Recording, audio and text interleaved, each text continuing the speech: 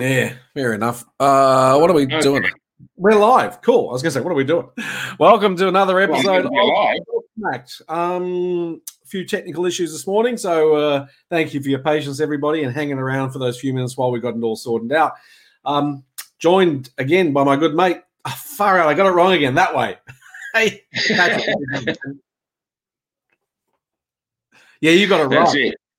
Yeah, right. Well, I was very slow. Make sure I got it there. Fair enough. Listen, we haven't really we've had a bit of a vacation for a little bit. Not much has changed in the world, just more of the same crap. And well, I don't know. It's more of the same, but a lot of different stuff too. That recent thing with the Chinese gold was interesting, I thought. Yeah, that plus they're well, where can we go? Where can we go with the Chinese? I mean, there are a million ways. It's like Comrade Wu Handan down in Victoria. Yeah. Sorry? Yeah, I mean, like Comrade Wu Handan, right? He's locking up all these people like some Jewish ghetto during the Nazi period. Not allowing them out, all the rest of it. It occurred to me today, what occurred to me actually previously is I got a theory on this one. But given that the Chinese have that lease on the Port of Darwin and on the Meriden Airport in WA, right? And it's a 100-year lease, so it's basically like the UK had with Hong Kong, and that they're now cracking down on both Chinese nationals and foreigners who speak out against the CCP or the PLA, and whether they're doing that in China or overseas, or doing their best. It just basically means that I could never, or anyone who's ever spoken out against them, in principle, could never even travel to the Port of Darwin or go to the Meriden Airport whilst they have that lease for fear of being detained in Australia by a foreign government. That's an interesting concept. That's an interesting concept I hadn't thought about before. Because there is, I noticed in other countries they've set aside these places where it's actually another country's soil. Egypt's done it, for example. There's a whole new industrial area where you can say it's made in Australia, even though it's actually made in Egypt. Or made in America, made anywhere in the world, but it's made in Egypt because it's now international soil, and you claim the soil as your own. If that's what you're suggesting, then that's a frightening concept that we could travel somewhere in Australia and then be detained by another country rather than our own. If that's not bad enough, I hadn't considered that one. I'm wondering what's in the actual contract of the lease. Well, the concept of foreign ownership, foreign sovereignty on one's own national soil isn't. I mean, I get it. That's sort of a concept. This concept specifically is something which a lot of people probably haven't thought about. But the concept of sovereignty, foreign sovereignty on your own national soil is not new, because every embassy in every country of the world is the sovereignty of the country whose embassy it is. And once you go into the Australian embassy in Tehran, you're in Australia, just as if you go into, the Iranian embassy anywhere, right? You're in Iran, or the Chinese embassy. So guess what? I ain't ever going to a Chinese embassy in Australia. I probably wouldn't be coming back out, right? Well, I might be, but it'll be in the back of a black car in a bag with another bag over my head, going straight to the airport to be taken to either Port of Darwin or Meridian and never be heard of from. Yeah, I know. Some people say, family gets the bill for the bullet. Yeah, that's the one. Yeah. Now I realise a lot of people say, "Oh, Paul, you're such a paranoid prick," whatever. But and to a degree, I am pushing it to a limit. But that is what could happen to everyday people in Australia right now if you are speaking out in any way, even simply posting that thing about boycott China. And I realise how difficult that is to do. Yeah, given the majority of stuff is produced in China. It's only produced in China because we got bloody lazy here. The whole car we got sold a clock. Well, yeah, we get sold. We got sold a whole bunch of puppies squirming in a bag, right? And when we opened it up, it turned out to be a bunch of turtles or something because it was all lies, you know? The concept that it was wages that was too expensive and all this kind of thing. It's not. Wages has nothing to do with it. It's just lazy CEOs, lazy management deciding that, oh, look, you know, we'll just rationalise and reduce and we'll just buy from overseas. And meanwhile, overseas, I mean, China's not producing stuff out of sweatshops. It's producing it out of really advanced robotic industries. And that's why they're so cheap, because they're producing so much per hour that the wages rates is irrelevant. Yeah, and as you pointed out, we in Australia have some of the best robotic technology. Yeah. We're number one or number two when it comes to the quality of the building of robotics. Germany, I think, is consistently number one, but we're up there with Germany amongst the top two builders of robotics in the world. We're up there with the university. Hey? Sorry, I didn't mean to interrupt. Sorry, I was going to say, what if that whole, you know, shutting down the car industry was the inconvenient truth that they really, you know, what they really wanted to do was they really wanted to go and put robotics in, but the unions wouldn't wear it, right? The unions were going to go up in arms because, oh, we're going to lose all these jobs, right? So, and as opposed to, hey, let's find other ways to employ these people. Now we're going to lose all these jobs by automating and putting robotics in. So instead of taking that step and keeping manufacturing in this country and finding jobs for the people who were going to be put out of a job because of the robotics, what if that was the path of least resistance? Say, screw it all, we're shutting down, let it go to China, you know.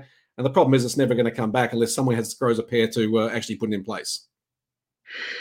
Well, that's a possibility, but I heard nothing in the news whilst this was all going on that would indicate that that was the case. I'm not saying it's not the case. I just saw nothing in the news or from the whispers around in the industry when I was in it. It was all happening while I was still in the industry. That was nothing that I heard, that the unions were screwing them. They were. I don't say the unions were screwing them. I'm not saying the unions were screwing them. Sorry, misinterpretation there. I'm saying that if they had said, what we want to do is we want to get more efficient and put robotics in, right? Yeah. Then the unions would have gone up in arms. I'm not saying the unions are the bad guys here. Quite the contrary. No, I understand. But yeah, you're saying that they didn't even go down that road, because they feared that's what the outcome would be. As opposed to having a conversation like, guys, you know, we've got X thousand workers in this industry. What we want to do is we want to make it more efficient so that we can keep manufacturing onshore in Australia. So what we want to do is we want to find a way for our employees to be put into gainful employment with us or in other industries or whatever. And for that, we need to go into robotics. Now, between you and me, I doubt that the auto industry would have had that approach. Right? They would have just been, the bean counters would have been there, like, where can we stripe? And that's what we want to go and do. But they didn't want to have that fight. And because if they had that fight, later on when they did shut the whole dog and pony show down, right, it would have been worse. So this way it was just, we can't afford it. We've got to get rid of it. Yeah. Well, I don't know if the phrase "they couldn't afford it" was quite there. See, look, they kept saying that the home market is too small, and yet now we have something like 50 different brands in this country, all competing from continuously narrowing slices of the market, and there's still more coming in. If the market is that bloody small, how come so many brands are out there competing in that small market? They said we didn't have an export. Well, we've been exporting since the 50s or 40s even, but certainly since the 50s and 60s, we were exporting everywhere to the Middle East. We were exporting to Japan. We were exporting to Southeast Asia, to Africa. We were exporting, and not just Holdens and Fords, but they were things like Humbers and Hillmans and all this sort of stuff were being made CKD here. We had a massive export market. So what I'm saying is that they were using those lies rather than saying, you know what, they were just saying it's too expensive, you don't have a market, either here or overseas. And to me, that was simply a case of saying, we just want to suck our thumbs, pull out of the country, and rationalise and reduce the number of production plants. Now, I mean, even Detroit is just about shut down. Detroit, the very heart of American motoring industry, along with Dearborn in Michigan, those two cities. But, Detroit's just about shut down. There's no manufacturing. So it's not just Australia. It's just they're getting lazy. Or maybe they're simply... No, we won't talk about the elite and the 1%, will we? That would be a little bit bit naff. Everybody's talking about that. But maybe it's just simply, we don't want that many people hanging off our tit. So we're going to reduce the number of people. That could well be. I don't know. Well, it could be, but, I just hear so much rubbish coming from politicians. I hear so much rubbish coming from CEOs and leaders of industry. I mean, just look at Zuckerberg, and when he was before the Senate House Committee, he couldn't answer questions about his own company. He was all at sea. They're just filling us with gas. They're just gaslighting us, everybody. Mm-hmm. And the people are just simply getting sick and tired of it, mate, I'll tell you. But the problem is, as I said to our mutual friend Simon on one of the posts he put on Facebook, and it was a really good post, and the woman said some really, really good stuff. But I said, okay, fine. We're all aware of the problem, but who's going to give us the road? Apart from wearing a flax jacket and standing in front of bloody government tanks, what's the road to fix the problem? I'm sick and tired of hearing what the problem is. I know what the problem is. I can see it. I can taste it. I can smell it. And it's all shit. It's dog shit. Remember the Cheech and Chong thing? Oh, look like dog shit. Smell it. No. We can smell it. We can taste it. But what can we do about it? And we just got to sit back and lay on our back, spread our legs, and think of England while they screw us? I don't know, but I wish somebody would give us a road out of it instead of just talking about how bad it all is. Yeah, I think that's part of the problem. I got to get you a better mic because I keep hearing myself back. That's going to happen. I'm in the process of looking for a good mic. Maybe I should turn this down a bit. Hang on. Where are we? Turn it down to 60%. I don't know. Does that sound a little bit better? Oh, there you go. Beauty. It does, actually. I don't hear as much, so that's even better. So, and I'm sure... Sorry? You can't hear me now. Yeah, I can hear you. What was that? The one that... Yeah, I could probably put some headphones on if you don't mind the look of it. I can put some headphones on. I mean, hell, yeah, go on, mate. Whatever. But it's actually a lot better now. Don't worry, it's good. Oh no, you're gone. Anyways, that's while we're waiting for Patrick to come back, we're going to go and get into. And hey, by the way, don't you like Thomas the Tank Engine behind me? Anyway, so quite 7-year-old doodling. So Patrick back. was about to get. You're back. Okay, Patrick's about to get into some really cool stuff. Go on, mate. No, don't. Okay, whatever. Doesn't look professional enough. Oh, mate. Doesn't get much better than that. For everyone who's on the podcast version of this, Patrick's just put on some very stylish headphones. So that's pretty cool. Anyway, where were you going with that, mate? You can call me Wingnut now. Wingnut. Okay, now your microphone's gone down. Doesn't matter. Okay. That's a bit better. This is what happens when you do live shit. We should have just... Yeah, I've got to get a better microphone and a better setup. That's coming. Although really what I'm trying to do is to put money into this new business idea I've got and a new vlog that I want to start. But we'll talk about that later. We were talking about... hang on, now I've got echo. Screw that. Just go back to where you were, mate.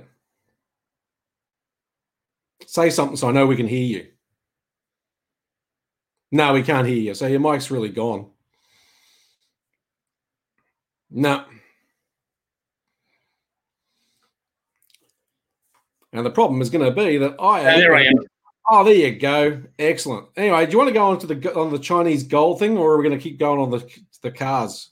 Okay, that was an interesting thing. You know, a few months ago, in the paper, they were saying how China is the third largest holder of gold, but they're the largest buyer. They're just buying more and more and more and more. And then this story comes up that there's this development company and they're developing land and buildings and so forth. And so they put up something like, I think it was $13 billion in gold, hard gold ingots as collateral for about $40 billion in loans.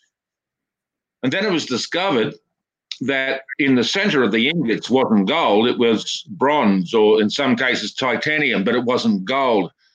So the question I have now is, you know what, we know that the CCP, along with others, of course, but the CCP is prominent in just saying whatever they want to say and making it up as they go along. So one wonders now, just how much of their gold actually exists, number one. Number two, the gold that does exist, how much of it is real gold and how much of it is scented with something else, and so it's worth about a quarter of what it really is. And if that is the truth, and we're already talking 13 billion with just one transaction. One transaction was 13 or 13.5 billion US dollars worth. If that's the case, then suddenly the whole economic structure, global economic structure, will be affected. And if you think it's not going to be affected, let me just point this out. There is a particular period in the Indian calendar where it's the wedding season, and of course the brides are literally dripping with gold jewelry. Now, they buy so much gold during that wedding season, that one country, that it directly affects the price of gold. So, and that's just gold jewelry. What if a substantial proportion of the Chinese gold stocks is fake? What will that do? And you're a finance man. You'll answer the question better than I can. What would happen to the global economy if it was discovered that their gold was not gold? At that level, at that amount. So two things will happen. One, many things will happen, but two major things will happen. One is the economies of the world probably won't be affected because no currency is based on gold anymore. It's all based on ones and zeros. However, what will happen is that the value of those gold reserves that can be proven to be real gold will increase exponentially. And that will possibly drive some people back to gold. And China's go down. I'd love that to happen. Because I reckon, indeed, their gold is just this one big Trojan horse full of lead and nickel and titanium, whatever else. Yeah, or bronze, yeah. We know what comes out of China is we know everything that comes out of China is cheap and cheerful. And why should their gold be any different? The only thing that's ever lasted to come out of China, lasted more than a month, is this whole COVID thing. That's the only thing. I know their cars don't last a month, I'll tell you right now. It's astonishing that there's something like 14 or 15 banks involved in China, all Chinese bank, and most of them state-owned banks, and they all got screwed by this. I reckon there must be a lot of very, very anxious apparatchiks in China going through and sniffing out all the gold just to make sure what their reserves are, because that was very embarrassment. You know what the problem is, though, right? The gold industry works on trust. Now, I know some people who have been in the gold industry as long as I've been in PEVC, right? Forever, and actually longer. Like I know the 70-year-old dude in Australia who's like, he's been in it for half a century. And the gold industry works a lot on trust, not because they say, hey, here's our reserves, this is what it's worth, but no, they take a sample of the gold and they test it. Right? So if you have a shipment, of whatever, 10 kilos, something like that, or even larger, and there are all these bullshit size deals that are out there. But even just a small shipment of, say, 10 kilos, they're not going to go and test all 10 kilos. Right? It's not going to happen. No. Or 100 kilos. They're not going to test the whole lot. They'll test the sample. And they trust that the sample they test is true of the remaining deposit. And so, what did they test?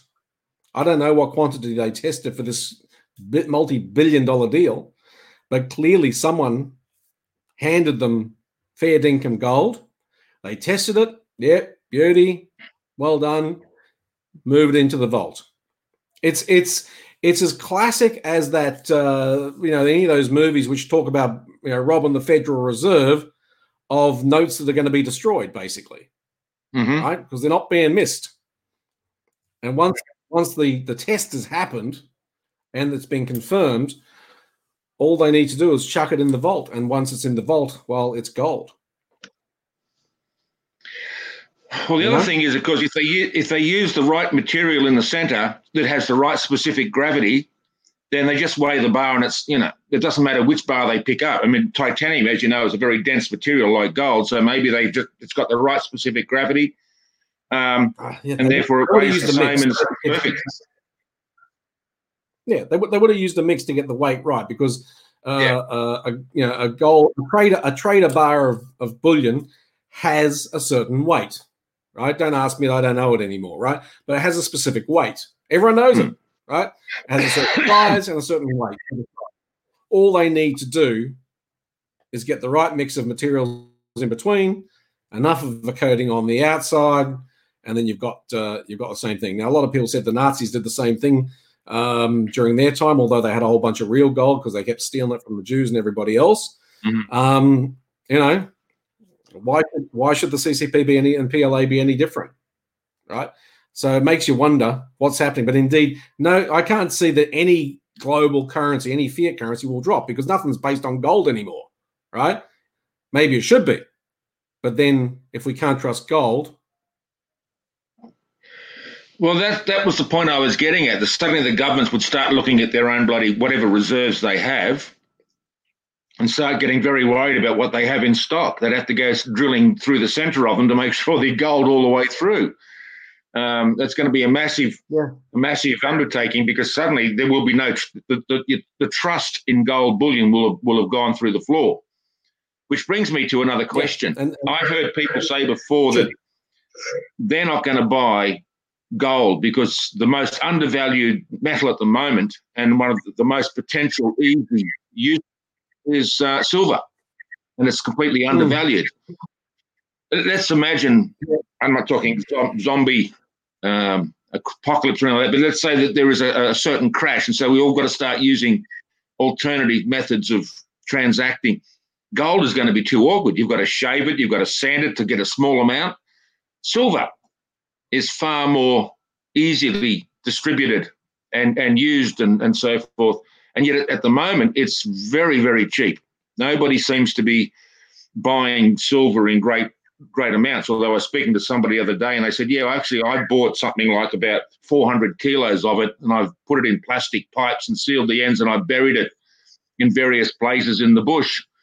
And I went, well, that's extreme. But there are some people who have already seen the value of silver being well under where it should be, and they're already picking up on it and buying it. Yeah, listen, I mean, that's a valid argument, right? It's a valid argument. It's one that keeps coming up every so often when the price of gold goes crazy or whatever. The focus shifts to silver and gold, and indeed, hey, it's not about reserves. It really isn't, right? It's gold's attraction is really historical. The only other thing about gold is it doesn't oxidize. Apparently, that's one of the things I've understood. Silver can oxidize, yada yada yada. Gold is the reason gold is so favored is because it doesn't oxidize and therefore deteriorate and all the rest of it, or has a lot longer to do that.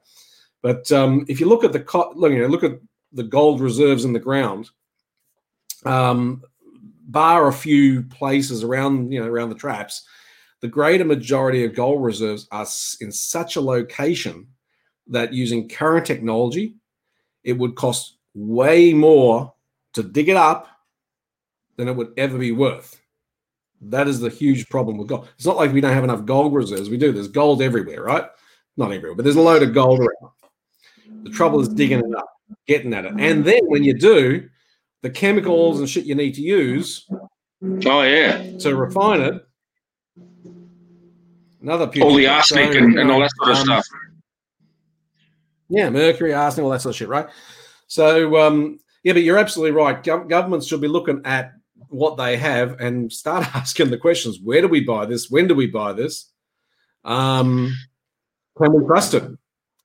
Yeah. The problem, of course, is if they go and investigate every last bar they have, again, the chemicals and shit and the cost of going and doing that will far exceed the value of the gold that they have in the long run. You know, especially if they start finding a whole bunch of titanium and lead in the middle. Well, you know, and this is coming back to what I started to say right at the beginning. How do we learn to trust what and whom, and from where what we're trusting comes from? You know, there was a thing that you shared, and I made a comment. You said, "Oh, you better fact check that." You know, which one was that? Oh, it was about. It's rare that I tell you to fact check something. It was about that. There was that African American who was talking about the Democrats and how they're racist from the beginning. Well, that's not necessarily now, right? No. Your comment was fair enough, so I did. So I just typed in fact checking, you know, da. Well, about 30 sites came up, 15 of which were in support of your point of view, and 15 which were in support of my point of view. Who the hell do you believe? You know, I'm just about to the point where, you know what, I'm not going to look at the news. And I realize,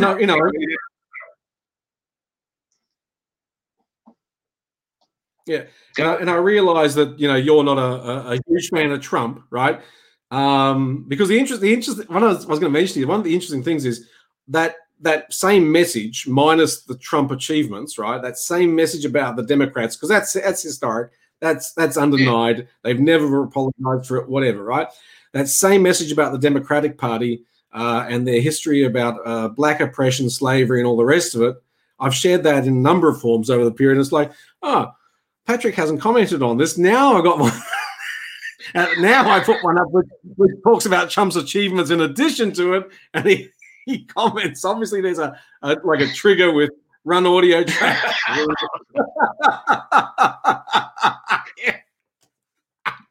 Well, so that was an interesting exercise. Yeah, but I'm coming back to my point about the gold. We can't trust our sources of information. We can't trust our politicians anymore. We can't trust the news.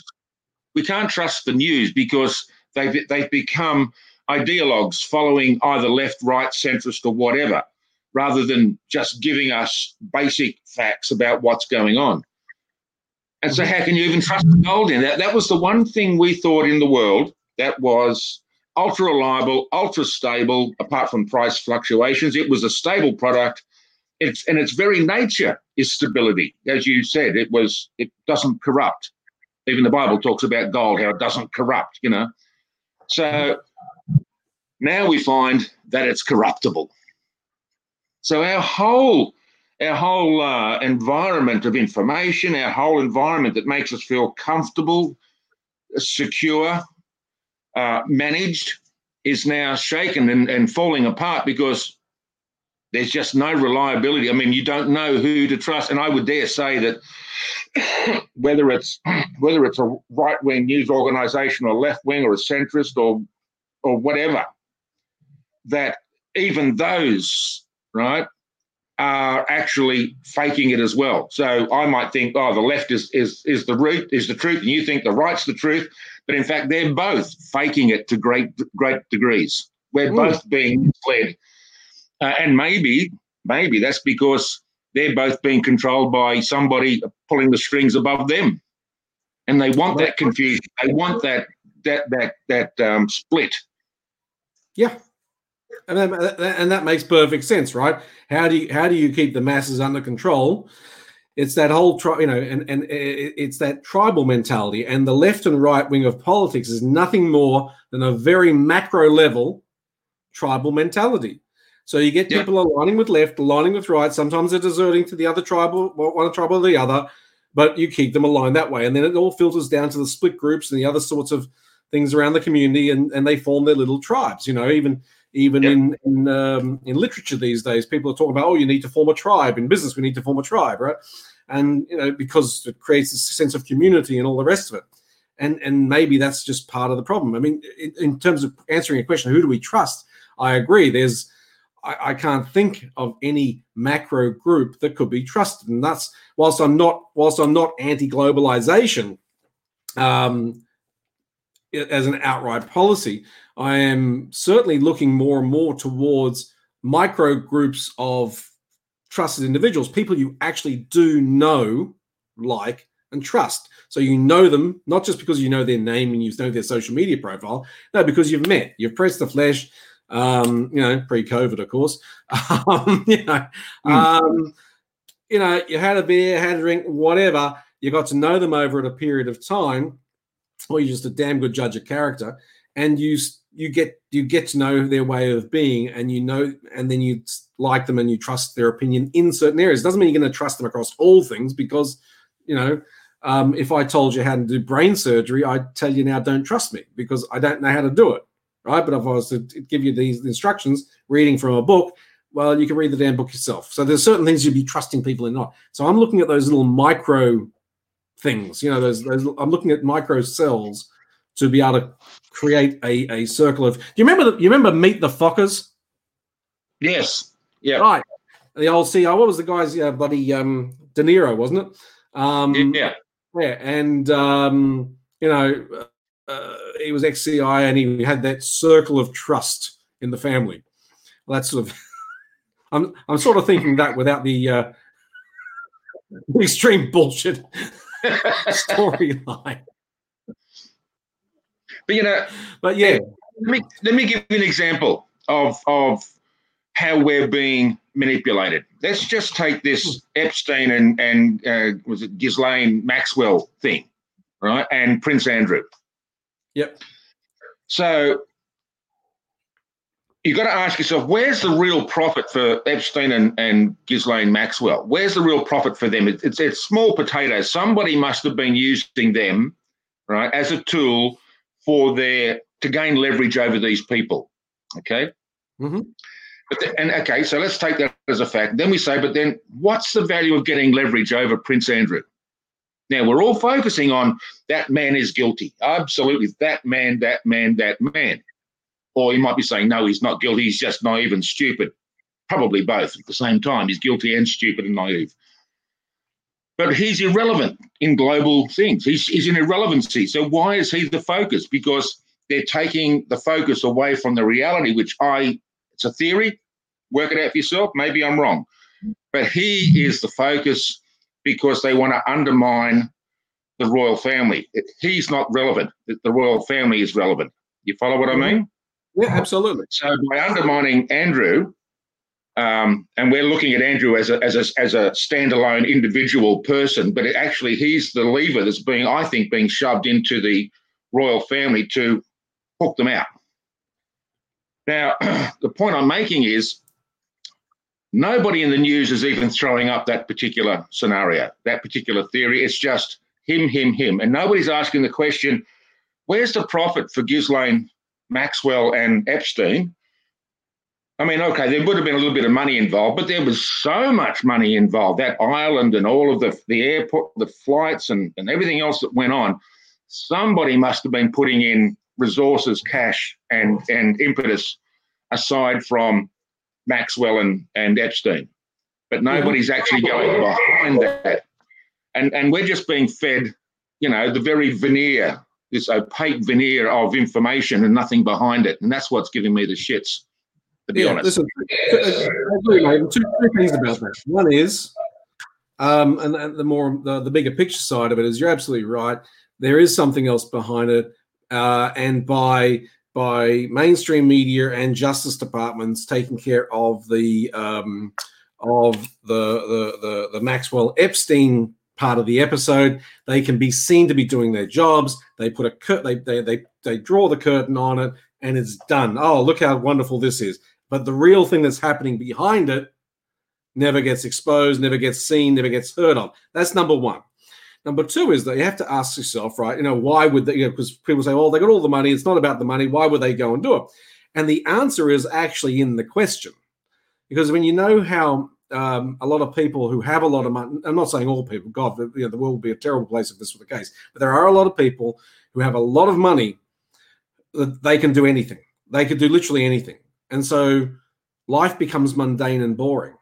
And so they have to go out and push the thing. You see it already to a lesser degree with a lot of TV celebrities and movie celebrities who get what they think is a lot of money, not the money that we're talking about in terms of that percentage, that small percentage of people, but they get what's proportionally a lot of money, and it is a lot of money for a lot of people. And then they go crazy with drugs and all sorts of other things, which just, to a degree at least, which is maybe not the best way of being in the world, but they go crazy with drugs and sex and all sorts of shit, right? And quite often just commit suicide or are killed and whatever. But they do it. Why? Because, well, they can.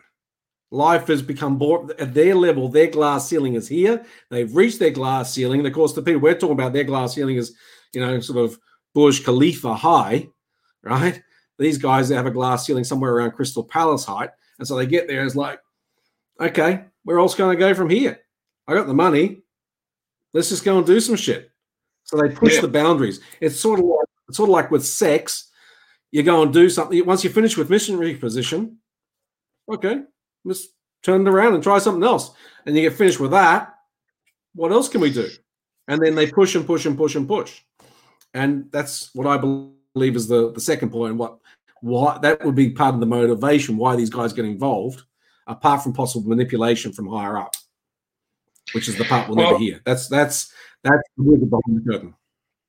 They're obviously using, as you pointed out, the frailties of human nature to want to push the limits to get the forbidden fruit, and that's so they get a little piece of forbidden fruit and they just go to here and here, and that's risky, and that risk is tasty, but then they go to here and they go, that's normal now, so we've got to go this further, that much further, and then that becomes normal. Then you got to go here and here, right?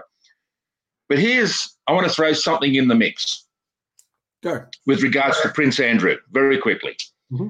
We know that there is a push for a one world government, a new world order, a one world order. The problem is when you have significant countries such as England who have a monarchy, and although the monarchy doesn't rule the country, it does have certain powers, although to this point, the 1970s with Fraser and Gough Whitlam aside, they don't really interfere with the politics, but they have the power to veto certain things, okay?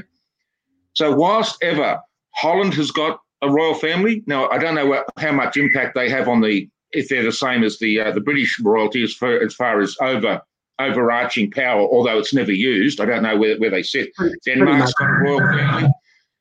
England, there can't be a one world order because you can't have a central control whilst you've got these monarchies that can control the parliament. Admittedly, they don't use the power now, Gough and so forth back in the 70s aside, but it's there. They can do it.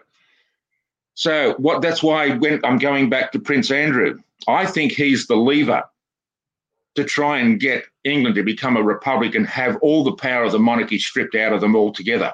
No contact with Parliament whatsoever, because there's this push for the one world order, for the one world government, which globalisation was an initial step of, and the United Nations was a step before that as well. Now we're moving closer and closer. Even 2 popes ago, he talked about being the leader, the religious leader of the one new world order. Go figure.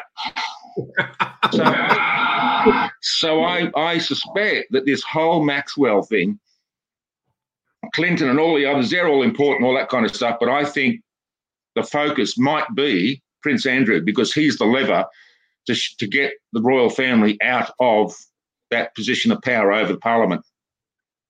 Call me crazy. Where's my silver hat? No.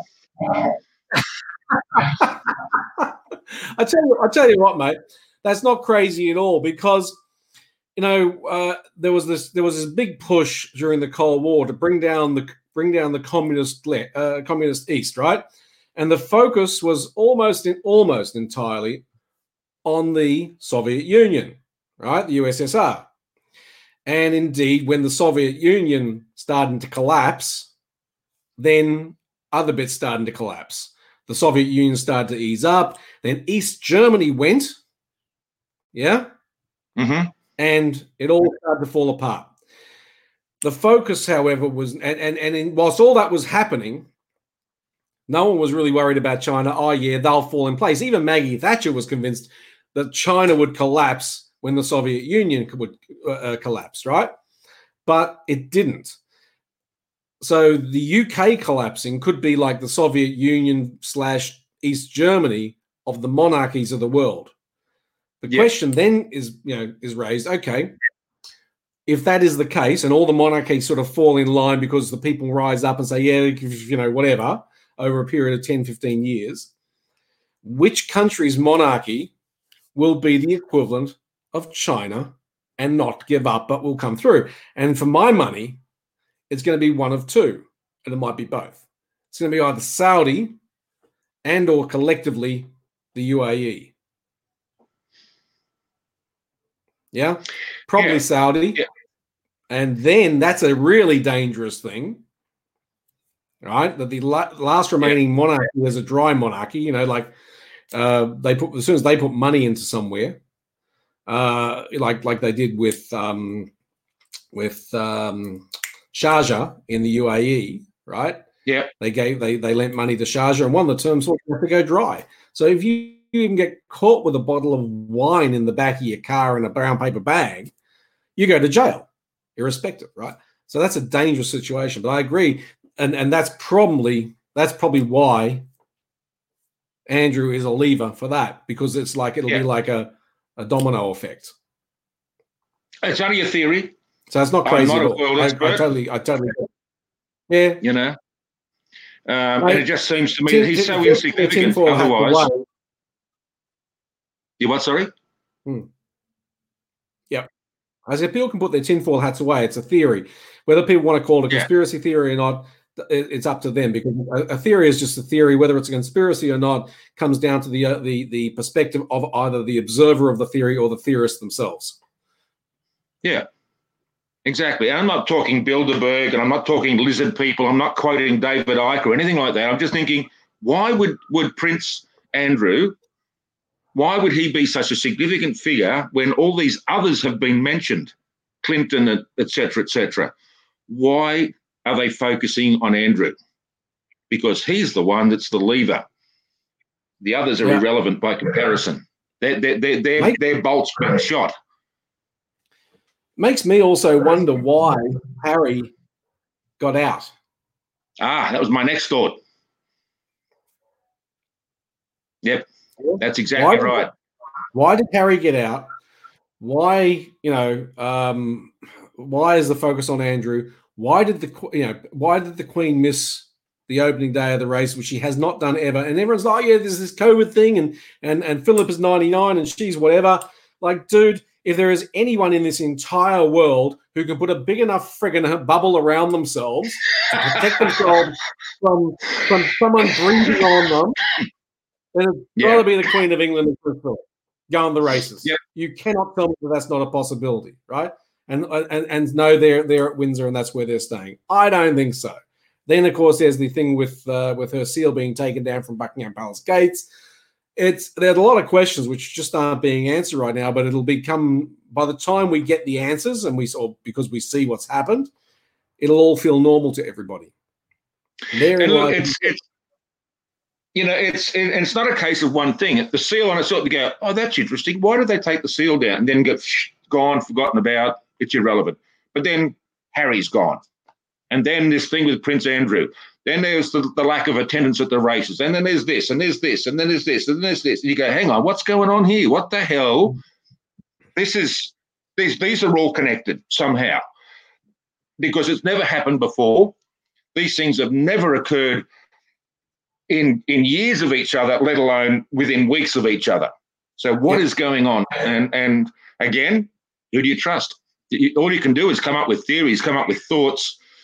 and express them. But really, who do you trust to get the truth? There's no one out there in terms of the trusted news. Turn on to Channel 9, the trusted news, or whoever says that, Really? I can't even trust that statement.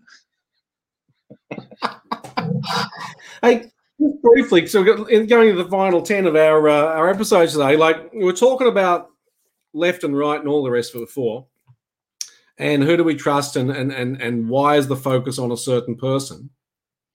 What are your? I have a particular theory about this. So I know you're not. I know you don't like Trump, and I do. For me, the whole BLM movement is a load of shit, and it's just a funding mechanism for the Democratic Party, which is just using that as another way of enslaving the blacks of America, yet looking like they're doing a great freaking job. And so you have Joe Biden, and you have now Kanye West coming into the party. Kanye West being a Republican, right? Yeah. A black Republican, right? So and Joe Biden they've been keeping him in hiding. Everyone talked about bloody Trump going into the bunker for an hour or his Secret Service taking him into the bunker as a security precaution when the whole rioting broke out initially, and then he came out again. But Joe Biden's been bunkered down forever, not answering questions. And when he does come out, there are like 3 people at a conference, right? I reckon Joe Biden is a bit of a red herring. He's just like a defensive linebacker running defense, whilst the real candidate's going to come forward probably just before the debates. And then, of course, Kanye West announces, which he's done before, right? He did in 2015 at a concert. He announced, I'm going to run for president, right? No one really took it seriously, and then Trump comes up and he runs for president. Now, of course, last minute, like really 11th hour stuff, he announces he's running for president. Do you reckon he's just a distract? I mean, I reckon Joe Biden's a distraction for the real candidate. And Kanye West, I'm not against the guy, not at all. Don't know enough about his policies. He seems to have, I've read a bit about him, and not just now, but before. But I reckon the late entry into the game is either a distraction or a hedging of bets that they can flip out if it gets too bad with Trump at the last minute. They can flip over to a black Republican, get the second black president of the United States. Sort of reminds me of that bloody rap by Blowfly, the rapper, the first black president of the United States, which was so racist it was crazy, right? But that's that's how it comes across to me. Disingenuous. We're just putting 2 candidates forward so that the real candidates can battle it out later on. I was really surprised when Biden won over Bernie Sanders.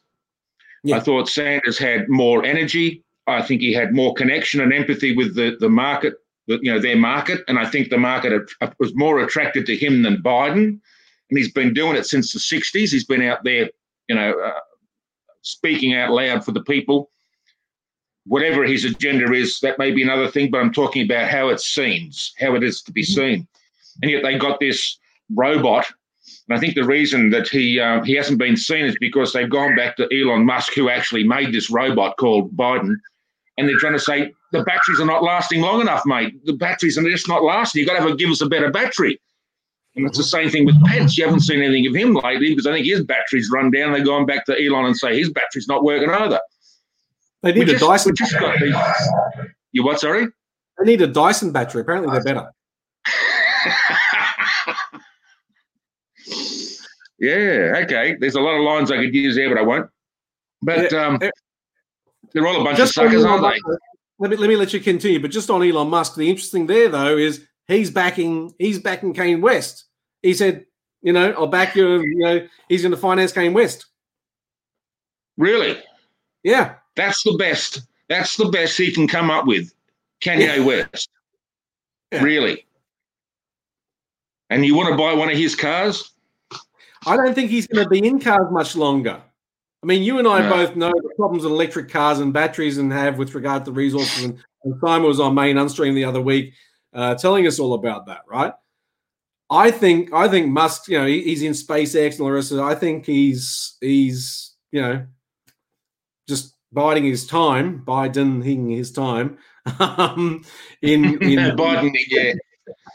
in Tesla to make the jump, because Tesla, under the current technology, like all electric cars, this has nothing to do with Tesla.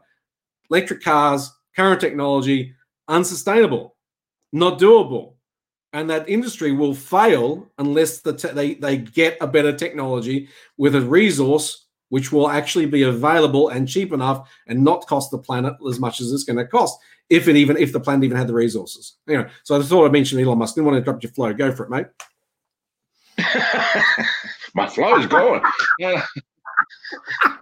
What was I saying? Damn. Yeah, just your flow. Let me go and get a whiskey and I'll get it back again. Oh, mate, that's what we do next time. We do gobsmacked like a you can leave your hat on. It'll be easier. I think so. I don't care that it's 10 o'clock in the morning. I'll have a whiskey. Mate, somewhere it's good. Exactly. When I'm in Munich, right? You what? Yeah, but when I'm in Munich at 8:30 in the morning, you go down to Spöckmeier in Munich, right, which is in the center of town, basically. And they've, for hundreds of years, they were winning, like Michael Schumacher in the Formula One, but for hundreds of years, these guys won the Weisswurst, the white sausage competition of Munich, right? And their Weisswurst is really phenomenal. But at 8:30 in the morning, you go there and you'll see these 80-plus-year-old grannies sitting there having their Weisswurst, their half-liter of Weiss beer, usually getting a second, and their Brezen for breakfast. It's a very civilized place to have breakfast. Absolutely. And the Italians, they have their grappa at 8, 9 o'clock in the morning with their coffee. Yep. I know. I work with some Italians, and every morning at 9:30, we'd go up to Nonna's place, and she'd make us coffee with grappa in it. And they don't seem to have a drinking problem like we do here in Australia. No, absolutely that's not. Interesting. It's like yeah, sorry, yeah, I remember Simon, Simon Show, he was saying that in Europe they drink more often than we do here in Australia, but just in smaller amounts. Whereas we tend to binge here in Australia. We just don't know how to consume alcohol with any sort of sophistication or civilization. We just throw it down our bloody throats. Whereas the Europeans, they might have, 3 or 4 drinks a day of various sorts and various sizes, but they're small amounts over a long period, not huge amounts in one short burst, and then ending up spewing it on the floor. We're very uncivilized here in Australia. We need to pick up our game. We are, and we blame the demon alcohol as opposed to ourselves. I remember just on that point of small amounts and 4 or 5 times a day. I remember being in Hungary. We were negotiating some stuff, and the negotiations started at 9 o'clock in the morning. And this was still when Hungary was Eastern European, right? And so these waiters would walk in, all dressed up, and with a tray full of schnapps glasses and an ice cold bottle of Barak Palinka, and they'd pour it. And so a little schnapps glass, and it'd be Ege Shege Dre, cheers, and down it goes. And every hour on the hour until about 3 in the afternoon, so it was 7 times a day, they would come in again. I swear to God, it was one of the best negotiation tactics they could ever do, unless you're aware of it, because by the 3rd or 4th, you'd be like, can I just get a water? It's like, can I just have a water, please? Yeah. I'm not gonna give an inch until I get a water. Yeah, you'd be lucky to give an inch from what I hear, but anyway.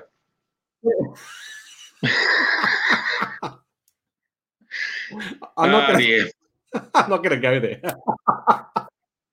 Anyway, listen, so we should close this up. However, yeah, I just wanted to say you heard it here first, folks. Prince Andrew is the lever to get rid of the British monarchy. And once the British monarchy falls, all European monarchies will fall in line. As good as they may be in general, I mean, everybody seems to love the Danish royal family.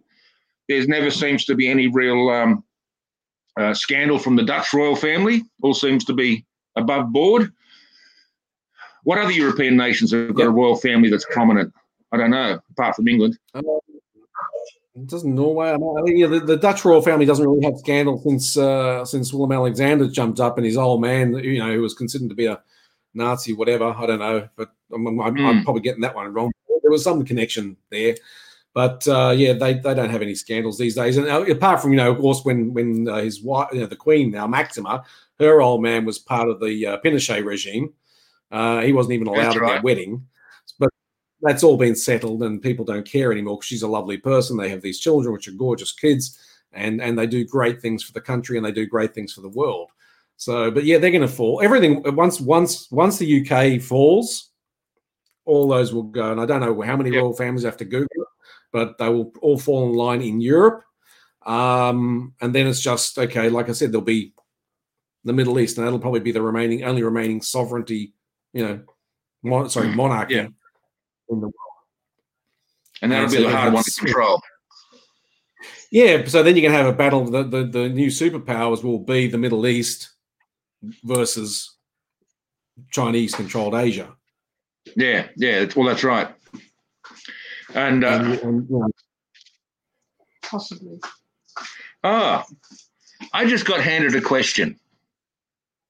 Oh, a viewer question. I have an audience here of several thousand people. Yes, awesome. What about 3 minutes to answer?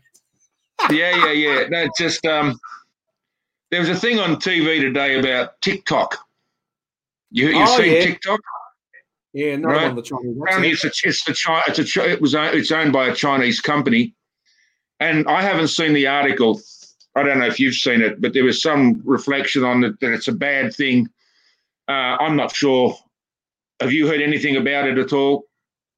I know of TikTok. Research. Yeah, I know of TikTok. I've tried it out. Saw it as completely useless for my purpose.